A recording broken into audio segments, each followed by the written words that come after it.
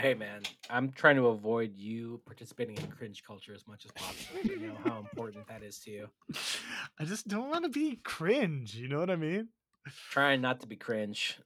Don't cancel my cringe ass is what I always say. Let me be cringe. Just let me be cringe. Oh my god. You're the Wait. cringe who canceled Christmas. You're a mean one, Mr. Mr. Cringe. Cringe. You're posting dogs on Maine. A post about your wife that is not your anniversary, Mr. Cringe. We get it that you're happy, but please don't make me feel bad.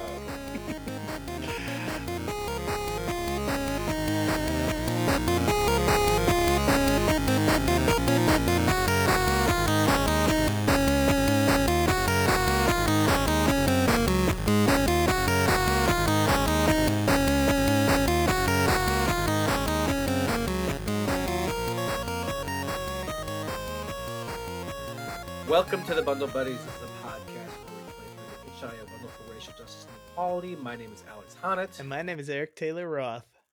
The itch.io bundle for racial justice and equality was launched in June 2020 during the massive outcry for racial justice following George Floyd's murder by police. It has 1,741 items from 840 plus creators, and it raised over $8 million. All proceeds were donated to the NAACP Legal Defense Educational Fund, as well as the Community Bail Fund. This is episode 28, and we have played 79 of the 1,365 playable games in the bundle. Thank you for joining us today. Hello, my friend, Eric Roth. Hello, Alex Honnett. Hello. LOL. Hello. What are you playing? Tell me about what you've been playing lately. I've been playing a game called Griftlands. Oh, It's what's in that? early access on Steam. It's a card game where the cards are for conversation and for battle. There are all kinds of cool interactions and exchanges between it. There's this like broader world you're exploring. There's characters you unlock. It's an incredibly good game, and it's right up your fucking alley, my Oh, friend. really? I think you'd absolutely adore it. Yeah, Oh, okay. I'll check out this Griftlands game. yeah, That sounds fun. I've been that's very playing fun. nothing, just bullshit, just Apex Legends. That's it. Oh baby, I love it. I'm a coward. You're eating damn corn dogs and playing Apex Legends. That Oh, rules. I wish I was eating corn dogs. It's all baked tempeh for me. I'm on a diet right now. I'm doing one of those diet plans, and Mm-hmm. we're doing 1,400 calories. Now I realized it's the first time that I have. 1,400 calories? Yeah, it's not 2,000. So the whole point is like you trick your body by eating a ton of like high water soluble things, Huh. and that like has a lot of mass, and so you get full. I'm Yeah, like, all right, I'll try that, and it's made me very cranky. I didn't realize how cranky I can be. I get that. I looked How at I my face in the mirror today and I was like, you got a fat little face going on right here. You're a really handsome guy, and you're strong. You have like a strong upper body, which I Thank think is you. nice. Oh my god. Thank you, Alex. Thank you. But enough about me. What sort of updates you got for us? Well, our folks at Skybear Games, their second game, Wonderland Nights: White Rabbit's Diary, is a finalist in the category Excellence in Visual Arts at the New Zealand Game Festivals Awards, which are known as the PAVs. So, Sweet. congratulations, Claire and James. It's so exciting. I hope you guys bring home the gold. Oh, If that hell is in yeah. fact what they have the medal I system hope you beat there. all of those other games. I hope you make all of those other games cry. Yeah, clobber the other Kiwis is what we're saying. And then the game Hive Time, which we played with Andrew Haywood, Uh-huh. they've got a new version of the game out, an updated version, not like nothing dramatically different, but they are fixing some bugs. And they announced they have over 50,000 downloads of that game, which Oh, is I so love it. cool. That's great. Yeah, I That can't game is imagine that a game like that would have reached that wide of an audience without being included in the bundle. And suddenly everyone had these games, which is it's another cool thing about it. That was a yeah, fun that's game. awesome. Yeah. Congratulations, Hive Time. You deserved it. Speaking of deserving stuff, Mm-hmm. this week's guest is great. Her name is Claire McFadden. She's a comedian and writer based in Chicago. And when it's not the middle of the pandemic, she was touring with the Second City. She is a writer for Jackbox Games. So in this episode, we delve deep into their development process. I didn't realize this, but Claire is not a huge video game player, although we do tease it out. So the section where we normally, sort of wax poetic about like how good old video games are, we don't really have that in this. We just like get into the nitty gritty No, of just like, of but yeah, it's cool. This is like a deep dive into the yeah. development process of Jackbox, and it's super cool and interesting. If you happen to be a person who has written comedy specifically for the stage or improvised or done something like that, uh, a lot of our conversation is grounded in what's like as someone who writes or who's come through that tradition or discipline to be writing video games. So this might be extra interesting for you because that's where Eric and I kind of come from. We're like, so what's it like having done something like that and not doing this? And she's like, well, it's cool. So she's incredibly intelligent and very thoughtful, and answered our questions really well. So you're gonna love this episode. It's great. Absolutely. The cause this week, once again, is Assata's Daughters, AD. They are a Black women-led, young person-directed organization rooted in the Black radical tradition. AD organizes young Black people in Chicago by providing them with political education, leadership development, mentorship, and revolutionary services. Through their programs, they aim to deepen, escalate, and sustain the movement for Black liberation. Find out more and donate at asatasdaughters.org. The Bundle Buddies have donated to them if you donate, and send proof to bundlebuddies@gmail.com. We will shout you out on the show. Alex, Folks, let's get into it. Just get in there, right? Yeah. All the questions about Jackbox games answered in a moment. So pack it in for this week's party packing. Wait. Just party pack stop. It in. Please. It's a party, No, and we're gonna pack it in, Alex. Jackbox style. Stop it. Here we go.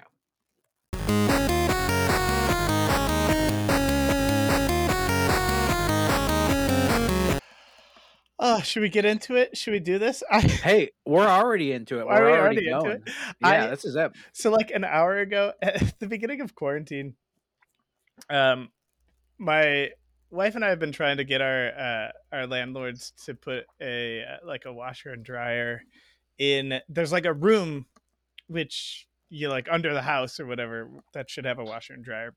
They decided, they were like, no, we can't do it. So we like have janked together. We bought like, a small washer and a small dryer, but in order to get the washer to work, we run the garden hose in from outside to the washer, and then like have to have a tube from the washer and like drain it outside. And I straight up forgot to put the tube for the washer to drain it outside. And I started doing a load of laundry and was playing Apex Legends. And just an hour ago, had completely flooded my kitchen. It was great. Wow. It was really fun. Oh, no. It was super cool. Is Camille home? Dang. Yeah, she is home. She came home and was like, Eric, what is going on? And I was like, what are you talking about? Oh, no. Wow. So it went from like this nice, like relaxing, fun Sunday morning to just an absolute nightmare. So my nerves are frayed. If I seem like my nerves are frayed, that's why my nerves are frayed. You guys knowing each other so well, we'll be able to tell really quickly. Like, man, Eric is on something today. Yeah. I was gonna say, I think something happened to Eric earlier. Definitely laundry related. Something's going on with him in laundry. I don't know. I just have a feeling. In this situation, you need a sump pump. Do you know what that is? I just found out what that is. It's it's a thing that sucks water, liquid out of one space into another. So it's just like a hose that has a pump in it, but it's called a sump pump. All right. Well, I'll get one of those. How long do you think it's going to take till it gets here? I don't know. But you can like rent it from Menards. Oh, it's just a great name. Sump pump. Also, Menards is a great name too. I like to say it. Save more money at Menards. Do they have Menards out here, Eric? I don't think so. Well then, where the hell am I going to get my sump pump, Alex? I can't help you, man. Oh boy. All right. Well, we'll just get a power washer instead. Claire, hi. Thank you for doing this show. Of course. Can't wait to talk games. Yeah. Well, yes. I know Claire from my time in Chicago. She's an incredibly funny writer and performer. Specifically, I saw you with her sketch group Spooky Dookie, which is awesome. Easily one of the best sketch group names ever. But you also work in the gaming industry, which is always fun. Even though do you consider it that? Like, what do you think? Definitely. I mean, I work for a video game studio, and we make games. So there's no other way to say it. you can't say anything else other than that. Well, how did that come about? Like, you work for Jackpot Games. You've been working the most recent one released pretty recently. The most recent one released pretty recently. In the middle of quarantine, I've been playing a ton of Jackbox games. Like, what's that process like? How does it work? I think everyone's so interested right now. How do the Jackbox games work? Yeah, how do they get made? Like, what's your input like? Do you like writing for them? Obviously, we can edit out anything if it's too spicy. Yeah, let me explain the dev cycle. It might get a little spicy. Please. How's Jack? Is he cool? Yeah, he's cool. We put out 5 games every year. So they come out in the fall in a party pack. And so the way that it works is that we're basically on a year-long production cycle. So starting in the fall, right as we're releasing the pack we've just made, everyone at the company starts thinking about game ideas and playtesting. In the past, you've been playtesting it in person with like pen and paper, and like we have all these tokens and random stuff accumulated, so you can kind of like approximate the digital experience, like testing out the mechanics with physical stuff. But since now we're doing that whole process during the pandemic, it's all been like using Google Jamboards and using Slack and like piecing together prototypes with sort of like very rudimentary programs. But anyone at the company can think of games, and then once you've play tested a game a bunch, you can pitch it, and you pitch it to like, they're called the Team Greenlight, but it's basically like the CEO and the CCO and like the head of engineering. So you pitch the game, and then they will greenlight 5 games. And then as soon as a game gets greenlit, they form a team for the game that has like a director, a lead artist, an editorial lead, a QA person, and a producer. And then sometimes you're serving on 2 teams, but basically then you just like create the game. And you usually have between like 6 and 8 months, depending on when the game got greenlit. And then production ends mid-August, and then it all starts over again. Wow. What's a QA person? Quality assurance. So they're like trying to break the game and test it. Oh, okay. Cool. Yeah. And they're the one who bug everything. Got it. And you are mostly on the writing side? Development side? Cool. Yeah. So I write for all the games each year, but then like the last 2 years, I was an editorial lead on one of the games. Last year, one of my pitches went through, so I was the like designer and editorial lead on my game Blatherround. But cool. Basically, so I was like, so fun. Oh, thanks. It's my baby. Oh my God, my chair fully broke, but it also does that like every day, so I can't really pretend. Truly. I mean, I flooded my kitchen, so you're good. You're fine. You're doing great. I'm hoping I make it through this conversation completely unscathed, but we'll see. Things are bad. So how did you get into it? Is it through the comedy world? Is it through the gaming world? 100% comedy world. Had no experience or real interest in games previously to having this job. That's so funny. So did you play video games growing up at all, or no? Like a couple, but really not in any major way. Like we didn't actually, I think we had a console. I think we had a PlayStation, but I really didn't play it. I played a couple like PC games growing up, but I'm just not a big game person. Except for improv games. Oh, sure. Wow. But the good thing about Jackbox is that it's like they're games for people who, I mean, a lot of gamers will also play Jackbox games, but they're very like accessible, and the point is that they're Completely. supposed to be accessible. You know, you don't need a controller, you're just using your phone. You may have never been introduced to the game, but you're just at a party, so there's very little like barrier to entry. So it's not really a prerequisite to like games to work there, or okay, I like them, but to like be super into games. That being said, almost everyone at the company is like really, really, really into video games. So there's like a couple of us who will like talk about books. Are you a competitive person at all? I'm philosophically not competitive, and then constantly disappointed by myself when I become competitive in a situation. Because I think that's super interesting, like to be in the gaming industry as Alex Honnett has sort of put you in this industry, but then to not to kind of approach it from a different angle. Would you say that improv is kind of the place that you sort of kind of come at it from?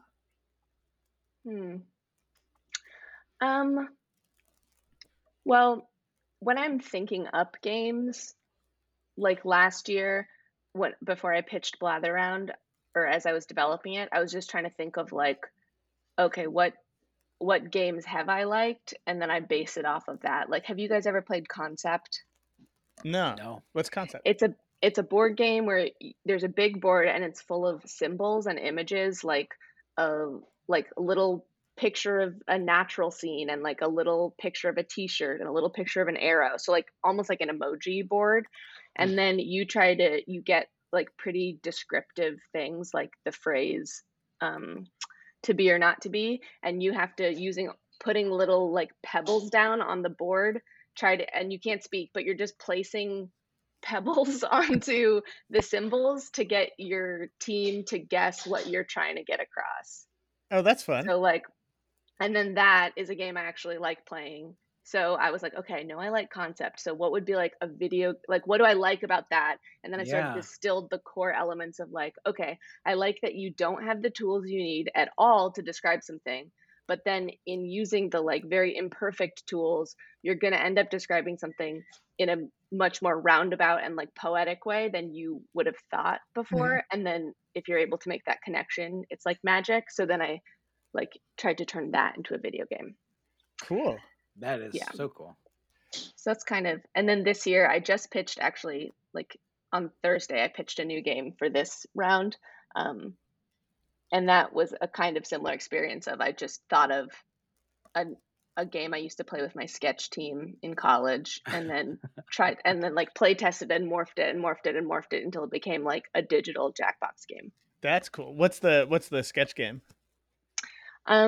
Well, I don't know, because I don't know if it's going to get greenlit. Okay, you don't have.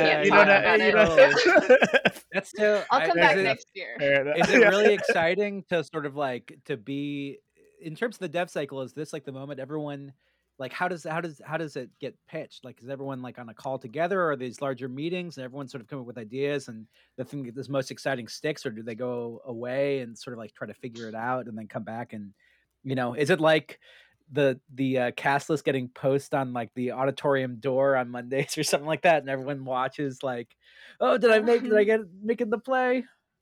It's kind of like that after you've pitched, because so we have a company meeting every week, and then so you're kind of waiting to hear, oh, did another game get greenlit this week? So I guess that's a little bit like the cast list. But if it's your game and it's getting greenlit, you wouldn't find out with everyone else at the company meeting. They would have messaged you and said like, we're going to make the game. What do you think about this team? That kind of stuff. So, but it is an exciting time. I'd say at this point, there's more tension, because due to when we want to launch the games, which is in time for Thanksgiving, since that's the first major time that people are all in the same room and want to get together, that means that you have to stop production mid-August no matter what in order to like submit the game, in order to QA test them really hard and then submit the Right. games. That most consoles need like a whole month to approve Mhm. the game before they'll put it in their store. So we're just on this like very tight schedule, and the later your game gets greenlit, the more stressful that dev process Mm. is. So like at this point, everyone's kind of like, let's get the last couple games done, you know, because you just want you don't want to be super slammed over the summer, which is when it gets the most intense. How long? And also when it's the best in Chicago. Oh yeah. Mhm. You It's the Yeah. want to go to all those German fests. You want to hit up every German fest you can. How long had you been working before you pitched Blather Round? I've been at Jackbox for 3 years. The first year that I was hired, I came in and the games had all been set, so I was just writing. I had like no part of the pitch process. Mhm. And then okay, so I guess I worked a year on contract, and then I went on salary. And so it was my first year like on salary that I pitched Blather Round. But I could have done cool. it on contract. I was just kind of like I didn't have the feel for it yet. Sure. Does it kind of like, are you now like hot shit in the company? Like, are you like No. cool? No. An unequivocal nope. No. Well, I am super curious. Just it's the same thing, you know. If you get the lead in the play or something like that when they post it, I imagine getting a game through is a really cool big deal. Like, what does it feel like? I can't think of anything because it's not the same thing as like a sketch show or like writing any piece of art or making something where you put it out there and then people kind of engage with it in like. I guess that's the question is like, how does it feel like to be someone who puts things out in the world, has put out written material, and then having like been a part of the process, pitched a game that goes out that people interact with and like play. Does it feel different to you? Is it the same? What do you think? Well, first, I feel like by talking at the pitch process that I've like highlighted the sort of individualistic nature of it because Yeah, you're sort of pushing it forward. But as soon as it totally. gets greenlit, like a team gets formed, and then that's the design team, and then Right. everyone is influencing it. Like the art style makes such a difference, the music, like then it becomes like a completely collaborative collective thing. So it's not like it It's might your be game. referred to as Right. like Claire's game, but it's not Right. really, it's the company's thing. So, um, just want to emphasize that No, I it's mean not like I that was makes like total the sense. queen of Blather Well, Round. I think that's important too because it is a way in which like it's different from like being Eric and I being out here in Los Angeles and like if you're the creator, usually it's like your deal, like you're making all the choices and stuff like that. And this sounds like once the idea it gets sort of like, do you have a say in the art style or anything like that, or is that just sort of like kind of not taken away from you, but it's a different kind of process? Um, yeah, I definitely had a say. I think it just also really it depends on what your role is, and then Mm, also the personality of the director and how much they want to collaborate. So, totally. for example, like I pitched as a writer and then became the editorial lead on Blather Round. So I had a ton of like the director and I would have like hour-long meetings all the time where we'd work out kinks in the design, um, and test different things. But other people who pitched games last year that went through, two of them were engineers. So then Mm, they became the lead engineer on their game. Hmm. And then I don't know how much, and the teams do get kind of like siloed at a certain point totally. just because you're like very heads down working.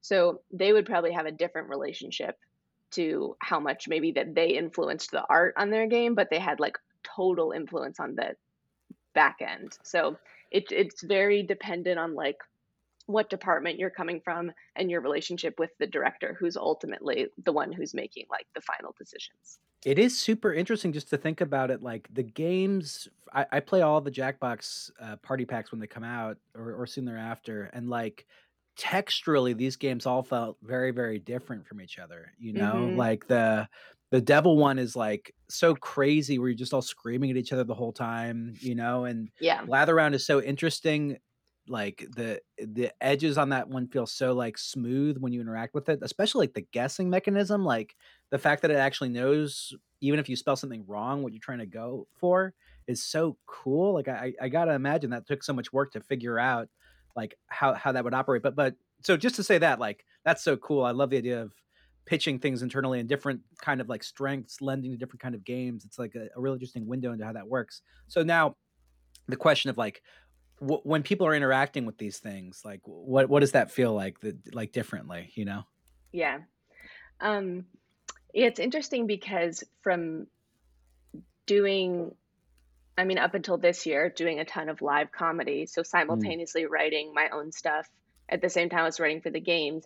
And my shows that I would spend so long and like put so much work and sweat and tears into would get seen by like 200 people tops. But that in my head, it feels so good to get the laughter and the applause that I would not think of that as more important, but like I'd sort of weigh it.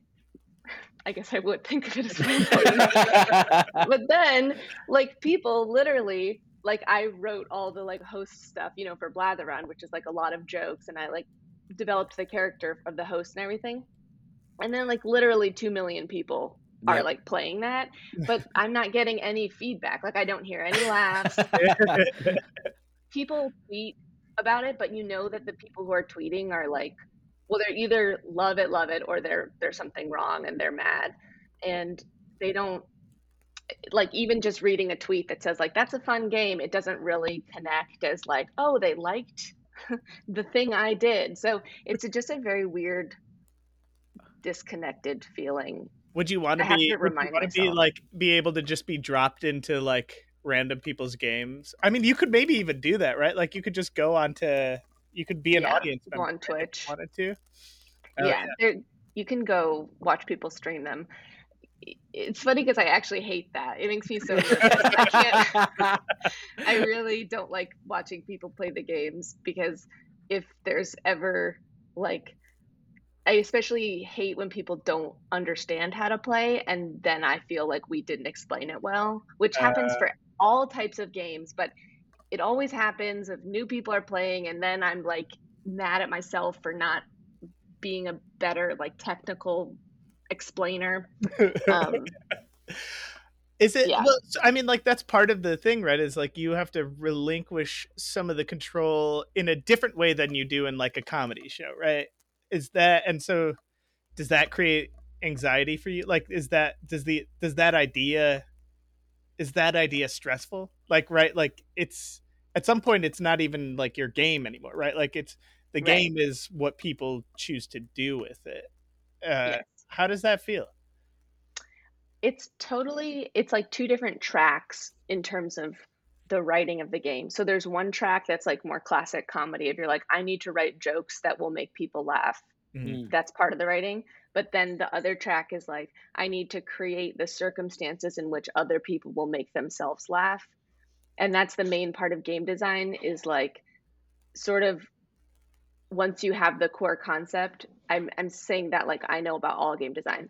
The very specific Jackbox niche experience I have is like, once you have the core concept, is just, it's like more, it's kind of like scientific, which I feel like comedy is a lot of the time too. But you're going in and then you're just like, okay, if we give them this kind of prompt, if we make the prompt really funny, do they end up making their responses funnier? Or if we make the prompt more boring, are they going to make their responses funnier? Or if we like set them up for the joke, or if we leave a blank, like it's kind of like figuring out what will create more the ideal joy. Conditions. Yeah, the ideal conditions. But then it's also tough because we're playtesting, especially at the beginning, with other people at the company. And then it's always a big like eye-opening experience when the games get to a point where they can be played by outsiders, and then we'll have these like play tests, and then it's a whole different ball game. So then you're going back and you're like redesigning because you have like normal people. Did you have any curveballs in this? Like, did you see somebody, like, was there something that somebody playtesting kind of like you were like, oh, this makes sense to me, where I'm like, I've set this up, and then as soon as you see it in somebody's hands, you're like, oh no. The most alarming one was 2 years ago, I was the editorial lead on a game called Dictionarium, where it's like a very simple Jackbox game where you get a fake word, like a made up word, and then you're competing to write the funniest definition of it, and then you're competing to write a synonym of that word, and then you use it in a sentence. Oh, yeah. But the most alarming thing that happened from the external playtest was that the first time, multiple people at the table who were playing didn't know what the word synonym meant. And so when I read the external playtest notes, I was like, what a weird aberration. And then every time we played it, people were like, haha, what's a synonym? What's a synonym? And just, I don't know if that's not getting like taught anymore or what, but people didn't know the word. So then we went back in and like scaffolded that moment so that the host tells you every time what a synonym is. Oh, that's absolutely incredible. Oh, that's great. That's like such a like, well, why would you know that? Like, why would you know that people like that didn't immediately, click for folks? But yeah. I mean, that's got to be one of those things, right? Where you're designing games for a huge kind of swath of folks, right? For literally everyone. Like that's I think it's so cool about it. Like it, there's so many of these games that we've played in the bundle that are truly, it's for such a niche audience. You know what I mean? Like it's extremely specific, like who they're trying to reach. We play a lot of visual novels in this thing, which is like sort of like a boring, like it has to be really good to be a good experience. And I think a lot of people who play visual novels are people who like that medium. So, I mean, similar to like improv comedy in Chicago, there's so many shows you see where there is such a small audience of people who are fans of the medium and of the like community even more than they are of like a broader comedy kind of thing. So they pull from it like what insiders pull from it, in a very different way. Sure. What does it feel like to try to, I mean, your comedy was not the stuff that I would see is not that sort of narrow, just comedy for comedians, but it is like extremely intelligent and conceptual and very specific. Like I know that writing this, you've already said, is like different because it's a different path to create the conditions, but how does it feel to try to create something broader, like than maybe the stage comedy you've created in the past was?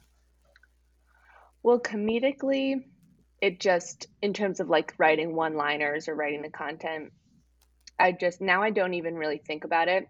I think at the beginning I had to like find where the boundaries were more, but now I just kind of like have a sense of the Jackbox voice and just like dip into it when I'm totally working.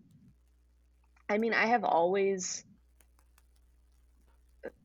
like, I think I'm most impressed when things are genuinely funny to me and they're clean, because I know that that's the hardest thing to do. Right. So like, and I don't think that we always hit the mark, but Jackbox writes pretty clean. I know that people write filthy things into the games and we will like set you up for that, but we are never gonna be filthy. So that's like a good challenge, I think. Yeah. And then in terms of like writing in terms of it being for a broad audience, in terms of the design, that is has been a frustrating thing at times, which you just have to like repeatedly get over, which is like, if people are not understanding what you want them to do, or they're not being like funny enough or having enough fun, it's so tempting to just be like, well, they're not playing it right, and like that's like, why that's on them. These idiots.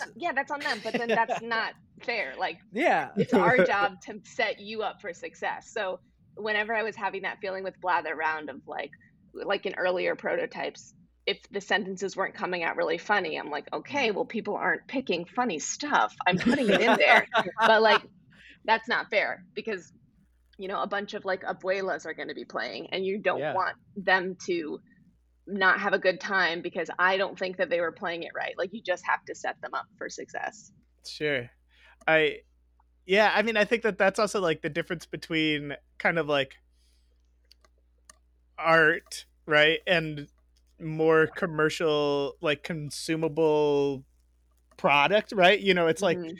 if you were making, art Jackbox games, like you could make whatever you want, and you could just say like fuck you, you didn't do it correctly, right? But like at the end Mhm. of the day, you all are a company that's trying to make money, and I think that's, I mean, like the same way with comedy, right? Like uh you can do a show that like the audience just like loses their mind at, and then you can do the exact same show in front of a completely different audience and it just like falls flat. And so there's that like weird, kind of like, you know does that make your, like, are your jokes not funny anymore if like you're like, I don't know, like I think that there's something cool there about like the experience of the creator and then the audience, and how in some ways the creator is like, you're defined by your audience and the way that they're going to participate with that thing, but you Yeah. also have no control over that in some regards. Yeah. Oh, That definitely. that's not It's a conversation. That definitely, like, from doing shows at like IO for 12 people who are all on the other Herald team, and then Uh-huh. I was touring with Second City before the pandemic as well, and like especially even the difference between home shows for Second City and shows on the road, like what people were laughing at was so different. And then the first couple times you do the road show and stuff hits that you're like, that is what's hilarious. Like the first couple times you're like, that's lame, and but then by like the fourth show you're like, I'm gonna slay this scene. Because like, and I feel like that's probably the same with Jackbox. Like at the beginning you might be like, well, I don't want to write like little lame one-liners for the host to tell to 13-year-olds, but then once you do it a couple times and you figure out like what works and what makes the 13-year-olds laugh, then you're just like, it's not lame anymore, I can do it. Yeah. That's cool, man. that's such a what a cool experience. Do you think do you feel like you're gonna keep trying to like is your path the path that you imagine for yourself, is it more comedy or is it more like game design? I think definitely comedy. Okay. Like this is a nice, like beautiful confluence of a company that's in Chicago that is funny, that has other comedians, that like creates a cool product, but I don't think I would be a good fit at like any other video game company pretty much. Totally. Nor do I have very much interest because I don't really play video games, so I don't have the like it's not top of mind of like, oh, this would be a cool first person shooter game to set in the future Prague or whatever. Yeah. Like that doesn't cross my mind because you're all it's a first person shooter where you're all trying to figure out definitions of words that don't exist. Yes. It is interesting just to talk with you because so much of what you're talking about too is like really what you do at Jackbox is like you're creating the circumstances is really like the role of a producer and stuff like that. Like you're basically trying to set the table as much as possible, and you are doing that like from a creative element too when you are performing a show in front of people, but it's not the focus. It's like something so it's like on the tip of my tongue. Like there's just like something about it that is so special about just those two parts of your brain working in Congress. Like, do you feel like working at Jackbox has made you a stronger comedic writer? I like as you set off on this journey, to figure out what's next. I think that it has done what most writing jobs end up doing, which is that I've just sort of honed my sense of getting to the joke, and also just producing a lot of them, because when you're writing scenes you can have kind of more like half jokes or like contextual jokes of like, oh, it'll be really funny if you just say oh my god after a pause, like that could be a joke in a scene.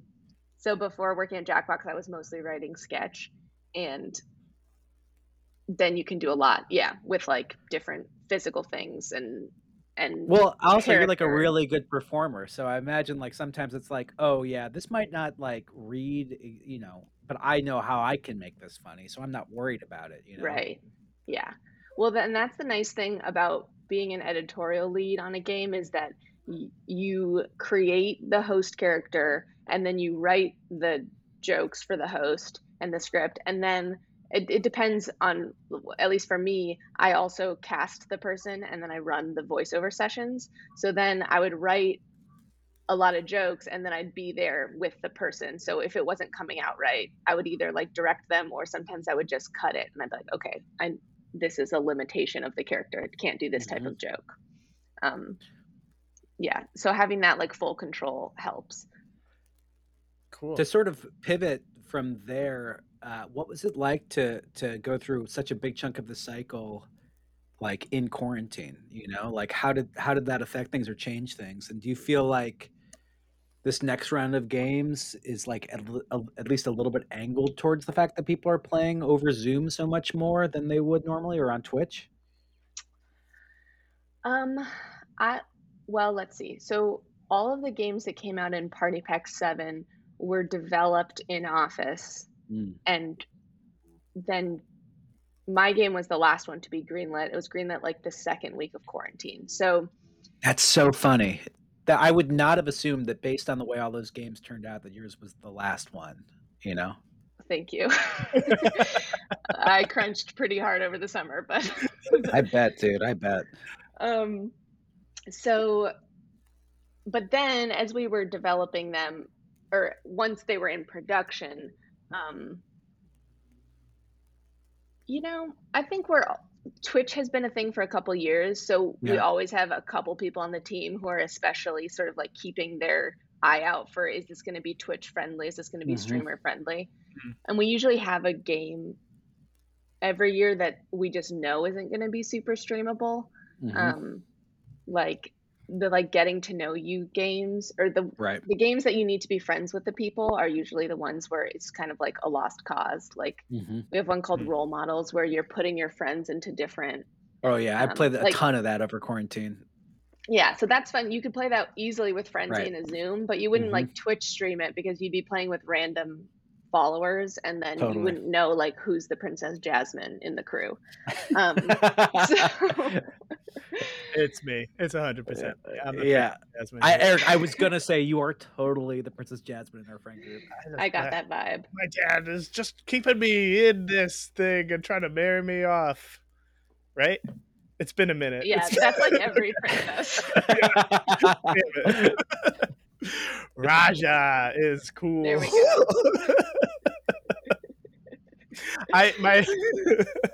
I feel like I talk about my wife too much on this podcast, but classic wife guy. She, there's literally nothing else in quarantine but hanging out with my wife, and it rules. She in like when she was like in third grade, she was adamant that everybody at school call her Raja after seeing Aladdin. And she was like, Mom, Dad, I want to change my name to Raja. And I guess her dad was like, all right, here's what we'll do. In 6 months, if you still want to change your name to Raja. God, that is such a smart parenting technique. Just like, it's like, I know you want that at this moment, but in 6 months from now, and then 6 months later, she was like, nah, I want my name to be, I don't know. Whatever. I don't know. Mulan. That's okay. That's my Camille story for this one. There you go. I think we have time for one more Camille story by the end of this. Okay, I'll think of a good one. I'll think of a good one. She's angry at me because I flooded our kitchen. How's that for a good Camille story? That's a great one. When she's angry, she turns into Raja. Yeah.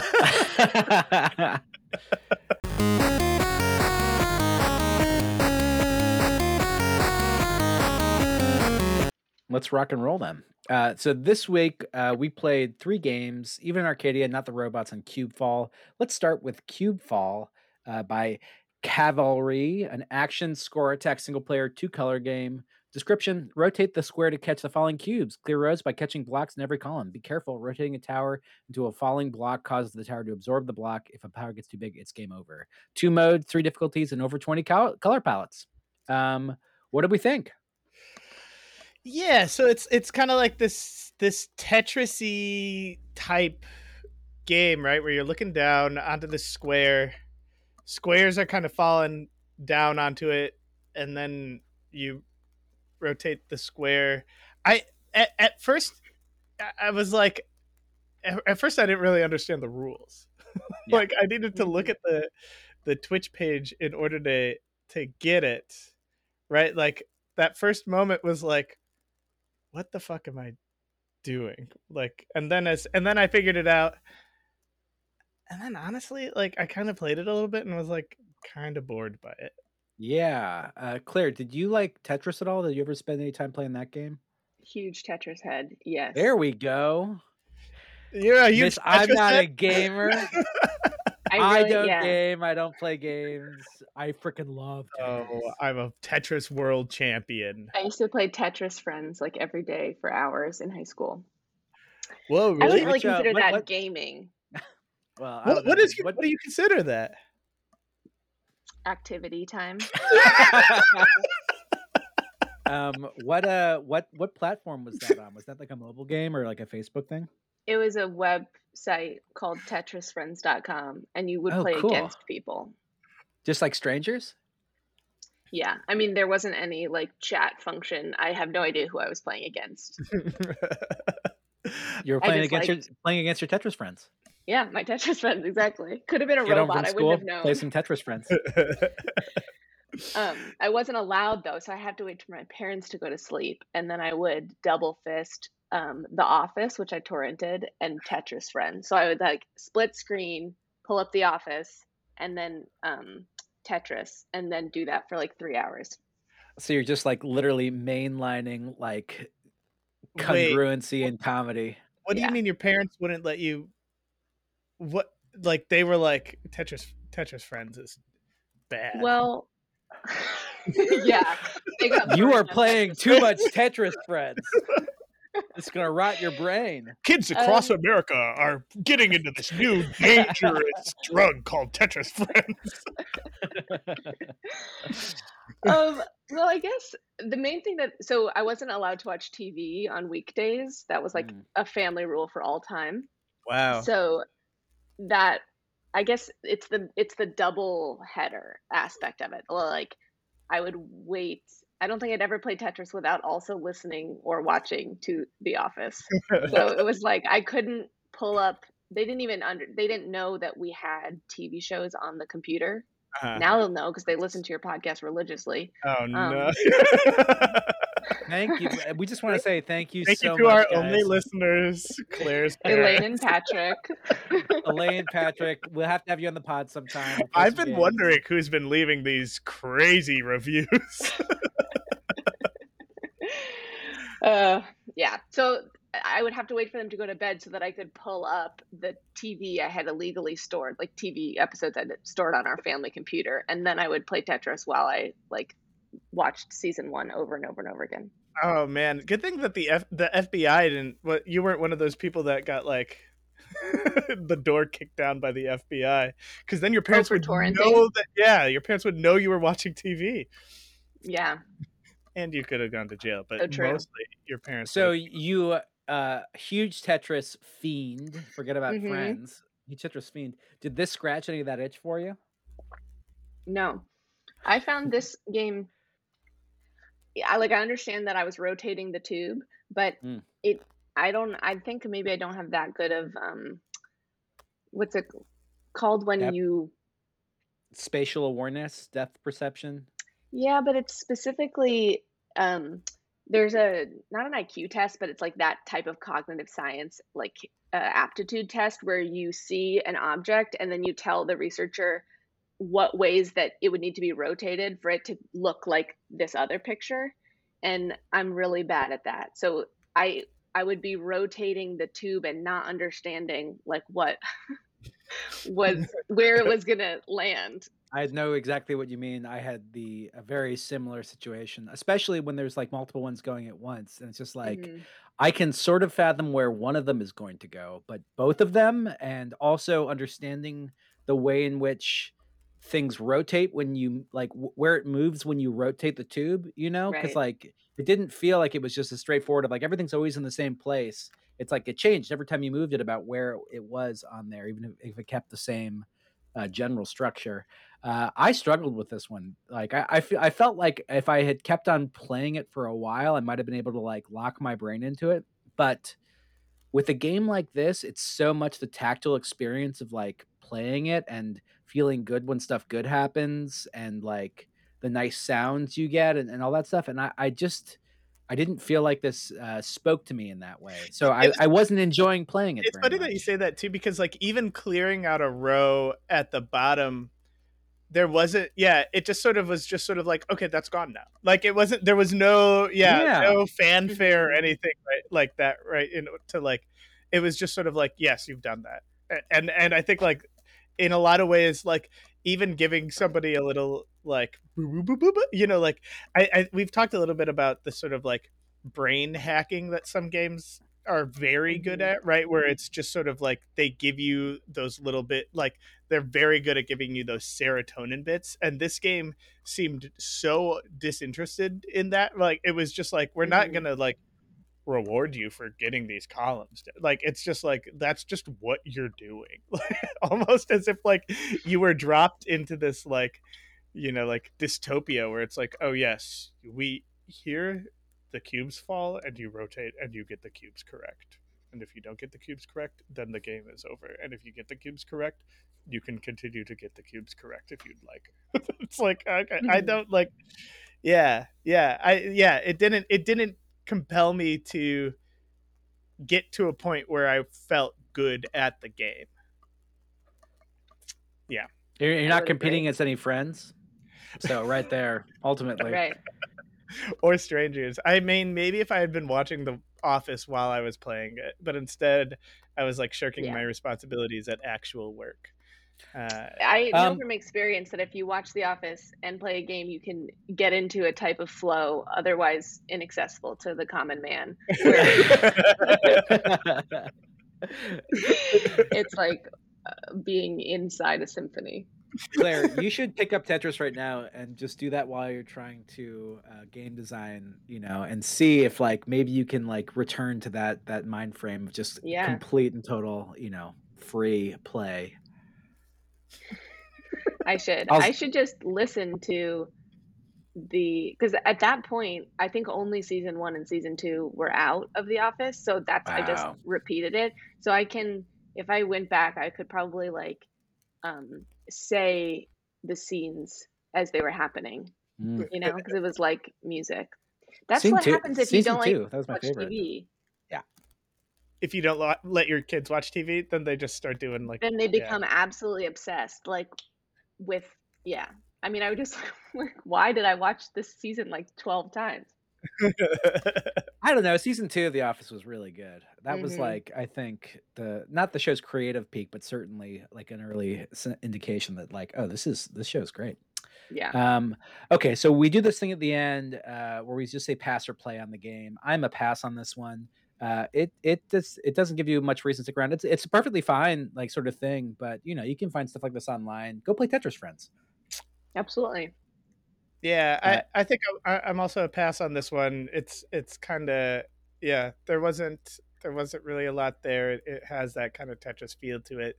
I understand conceptually why somebody would try to make this, right? Like they had this kind of idea. It's sort of radial and a way to do a Tetris, but it ultimately fell a little flat and just didn't really grip me. It's a pass. Sorry. Claire? I concur and I pass. Very good. Very judicious with your words too. I appreciate that. We'll only spend a second on this next one because unfortunately Claire could not play it. But it is Not the Robots by TD Array and Tiny Build Games, a procedurally generated action strategy roguelike stealth game. Description: you're a robot in an office building. You have to eat furniture and not get caught. A mysterious story unfolds. Not the Robots is this year's most exciting roguelike stealth furniture eating simulator. It's a game with random levels, permadeath, and the goal of eating furniture. Same furniture is also your stealth cover. This reminded me a lot of like a game that I would have downloaded from a free-to-play website in like 2003. Yeah, You know what I mean? no, Like it was actually kind of fun. And yeah, it is fun. you're really just running around and you're eating furniture. At the top of the game, I got the notification that like the game, you don't level up in this game, the levels level up, which is like, yeah, that's kind of like normal. That's like that's how normal games used to exist, like Mario or whatever. It's just Yeah, like, exactly. yeah, levels get harder. That sounds about right. That's pretty classic game design for you. So you're just walking around eating furniture and interacting with things how you can. There's like some powers you can pick up every now and again. It's a fun little game. The design was nice, and I like the fact that it's roguelike and procedurally generated, so you'll never play it. They'll just add different components. I enjoyed it. I also think that the like there's a little bit of like it says that you're eating this furniture, but you're really just like clicking on it and it's dissolving. And I think that like we haven't really talked too much about suspension of disbelief in games, but like they told me that you were eating this furniture. I believed I was eating this furniture, right? Like, and I don't think that like, I don't think we encounter a ton of stuff that has that kind of quality to it. So, but I will just say that like that is cool. Like, there's something that is kind of cool about that. Mhm. That if like, you say that this is what is happening, like I will kind of believe that to an extent. I know what you mean. Well, I'm gonna play on this one. It's fun. Pick it up. You can just spend a couple hours screwing around with it. It's a good time. Yeah. No. Why is it called Not the Robots? Ooh, important question. That's Oh, maybe it's like Not the Robots. Are you Like, a please- robot? You are, yeah. You're a little Oh, you robot are, running around okay. chomping. Yeah, you're a robot. That's eating furniture. Office I furniture. see. And then I'm like watching the trailer. shot at. I like it got real hard real quick for me. Yeah, I don't know. it did get very hard. Yeah. The like stealth aspect to it was like, whoa, okay, cool. Fuck. Shit. Yeah, my gaming PC, my total hog, that thing. It's churning a little bit. Graphics were nice too. I thought that it looked really good. So this is fun. This is a fun little game. Play Not Check the it out. Robots. Play Not the Robots. Player, you should play Not the Robots. You should get a gaming PC in order to play Not the Robots. We know how much you Yeah. love gaming PCs and gaming. It's such a great Yeah, way I to built game. my own Mac, so Yeah, I'm gonna need a little more RAM in there, thanks. The final game of this week was Even in Arcadia by Phoebe Shalloway, an atmospheric experimental exploration, gardening, narrative, sci-fi art game made in Unity. Description: in a distant future in which capitalism and consumerism have continued to run rampant, corporations have replaced all government, and planet Earth has long been regulated to legend. Society constantly moves to new planets and throws away the old ones like last year's model of smartphone. This is a note from Phoebe. I studied media studies at Vassar College, class of 2018, and this game was originally created as my senior thesis. You can learn more about the theory behind Even in Arcadia in my thesis' written component, and then she has a link where you can download it. So, to get out of the way, we have games in here that are created for game jams, and then games that are created like commercially. This was a senior art project, which Claire actually mentioned before we started recording. Like, this felt like an art project, and it's like you absolutely nailed it because it is an art project. It's a pretty small little game. There are a couple different rooms with different things that you can interact with, but really it's these people that you follow around and watch them interact with each other, and you're just sort of like observing them while they talk about stuff. It was kind of cool. I don't know, I liked it. I'm curious what you guys thought about it. I didn't see anyone talking. Really? Was that the main part of the game? Yeah, they what they do is they talk to each other, and then they like talk about stuff, and you learn details about other people, and you can follow them as they walk around this like room where like they'll go interact with other folks who have things to say about other people, and then you just sort of learn what's going on with everyone, and you can kind of pick up little stories here and there and learn like the larger story about the world and what's going on. Okay. Whoops. So you didn't see It's the a good text. example of Phoebe would probably be like, she's an idiot. She doesn't have fun. She can't say it right. So I walked around. I looked at every room and I read the like panels on the wall. I went up in the tree canopy. Pretty and cool. I threw stuff away all the time because that was one of the options, was to just like put garbage in the can. I think I did it for like 15 minutes and I never like hit on a conversation. That's so funny. Enough to know that was the point. It almost looked like sticky notes above their heads, and then there's like text on them. The conversations were funny because they were like, there was like some. I as I was playing it, I was like, what was this assignment? Right? Like what was this like, right? Like you would encounter things that were like it was just like, what was the like what sort of like things am I encountering right now that are just sort of like, this is sort of to satisfy the assignment. And I think I feel very strange about this game, Alex, and I like, because it's like there's one part of me that's like, this is like nonsense, and then there's another part of me that like, this is like this cool strange collage, right? And so like those two aspects together were I don't know, what did you think while you were playing it? I love shit like this. Sure. Because we talk about stuff a lot, Claire, about like, we both want different things out of games. I'm usually like pretty happy when someone creates something and I'm like, look, they made something, like it either worked or it didn't, but like they made something and that's cool. Let's try to appreciate it on its like kind of merits, you know? And Eric's like, I would like to have... That's why you're a good creative director of an improv theater. Right, exactly. I saw so much bad improv and I loved all of it. Yeah.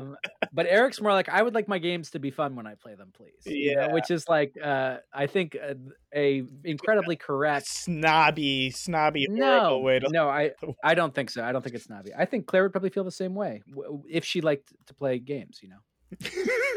Yeah, I would not say that I liked playing this, but also I wasn't obviously doing the main thing. I did have the feeling from playing that I was just like, oh, well, I can see why this would be fun to make. Like, I would like to create it, but I didn't have that much fun, like, reading it. I also get very, like, I zone out when there's sci-fi type of, like, names. I'm always just like, I get it. You know, it'll be like this... You know, the planet is ruled by like Major Tron Zorkden, whatever, and then my brain's just like, yang, yang, yang, yang. You're like, give me that dude spilling chili again. I can't handle it. I wasn't watching freaking Battlestar Galactica, guys. I was watching The Office. I mean, like, it's funny because like, I think when I was really into theater, this would have, if I had seen this as a theater piece, it would have it would have been like, yes, I love this. A like narrative unfolds that I'm not 100% privy to. Like, that to me is like very cool, right? But like, when you put it into this kind of virtual space, it loses that specialness, right? That and that like alienating effect. Well, I don't know if it loses the specialness though, because this is essentially like a like Sleep No More. You know what I mean? Like, you're wandering around and you can like experience things or not experience things. You definitely lose the immediacy and the excitement of like being there in person and like discovering things like in front of your own two eyes, but you still have that element of discovery. It's still going on. It just might not feel as immediate or as exciting. So Well, I guess in that way you do lose some of the specialness. So I agree with you. I apologize to come around on that. I see what you're saying. Well, yeah, I wonder, I mean, I don't know, because some of it was that thing, right, where you're like, I can tell that this wasn't it's funny to me that it's also a creative, or a cultural theory class thesis and not like a programming designing thesis, right? Because it was obviously not polished in that way, right? Or to say that this game was polished in any ways is I don't think it was polished in many ways, right? Like in some ways it feels very much like like an art project, right? Like it is this sort of like, yeah, I don't know, but the skins, like it's still very straight. It's like, yeah, I don't know. And this, I think, is where the like pass or play kind of thing sort of fails, right? Because it's like it breaks down. It's too strange of a thing to really. It's like a personal preference thing. I don't know. It's if it's fun to wander around a virtual space and watch people talk about sort of like sci-fi, naturey kind of concepts, which I don't think it really is that fun. Personal drama, but that's what I mean. If that sounds fun to you, this is a game that you should like 100% play, because I'm not sure you're gonna find many other games like this. You know what I mean? Yeah, you've been done a disservice by gaming in general. Well, it's also like not even like, I don't even think that that fun is the point of this. Like it's very much a postmodern critique. Maybe, I don't know, but I also don't necessarily know that I found the critique in the process, right? So it like in some ways it like, as far as narrative stuff goes, like the writing of the narrative stuff wasn't like it didn't feel, I wasn't able to fully realize it in my experience of it. And then like whatever the sort of like critique was sort of like, was the critique just like capitalism is bad, but like that feels like like a pretty regular critique in a lot of sci-fi.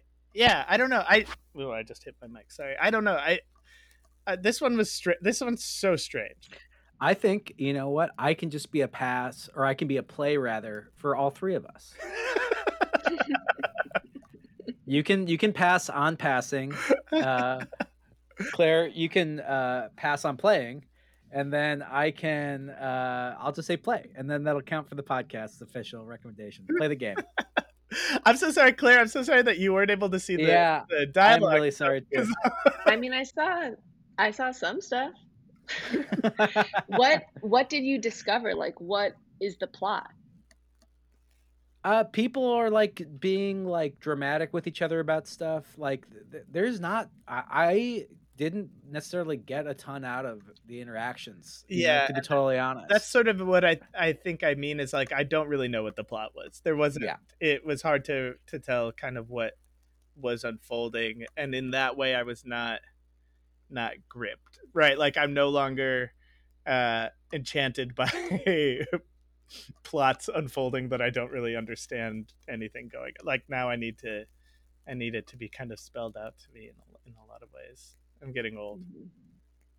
Do you want to see that guy spill chili on the ground? Oh my god, the idea of him spilling the chili on the ground is really funny. I've actually never really watched The Office that much. Well, how about this? How about this? Instead of on our podcast, whenever there's a game that you don't want to pass on, but you can't really endorse to play, we'll say, this game spilled the chili. You know what I mean? Like there was some goods about it. There's some bad about it. Yeah, Claire. I mean, spilling the chili is like one of the funniest 60 seconds of all time in like across medium. So I think spilling the chili would mean like it's an absolute home run. I think about it all the time and I would play it a million times. So this game, it didn't quite spill the chili. Yeah. Tetris spills the chili. Tetris is one of the all-time greatest chili spillers for sure. Goat. Well, cool.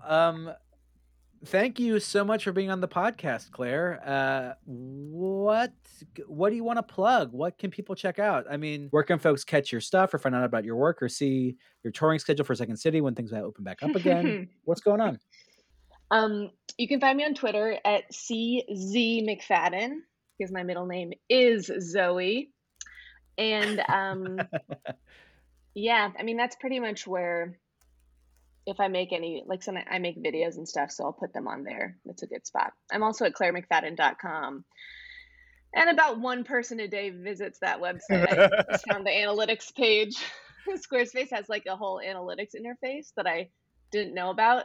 And now I can go and see that I get like one person in China every day who checks in. So pretty cool stuff happening over there. It's actually my parents that go and visit your website once a day. Oh, nice. Yeah, they're very, very supportive of the art. God, we have such active parents. What are my parents doing? They're just at home sipping on some chili right now. Well, thank you so much for being a guest on Bundle Buddies, and we will look forward to the next round of Jackbox games to play in person. This was Thank great. You. Thanks so much for coming. You bet.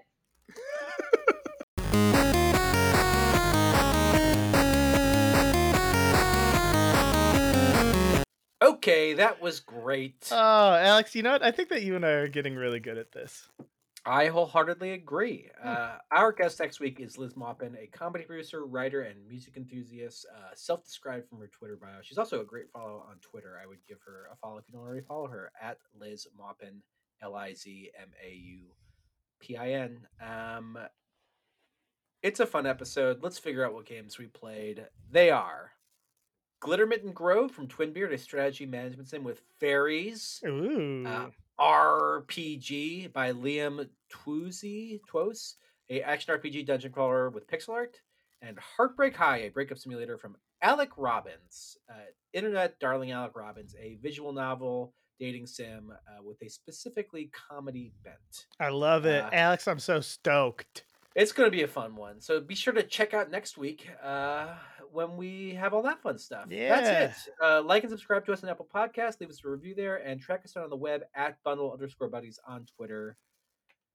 Eric, I love you. Always have. I Always love you too, Alex. I love you from the bottom of me heart. Bye, guys.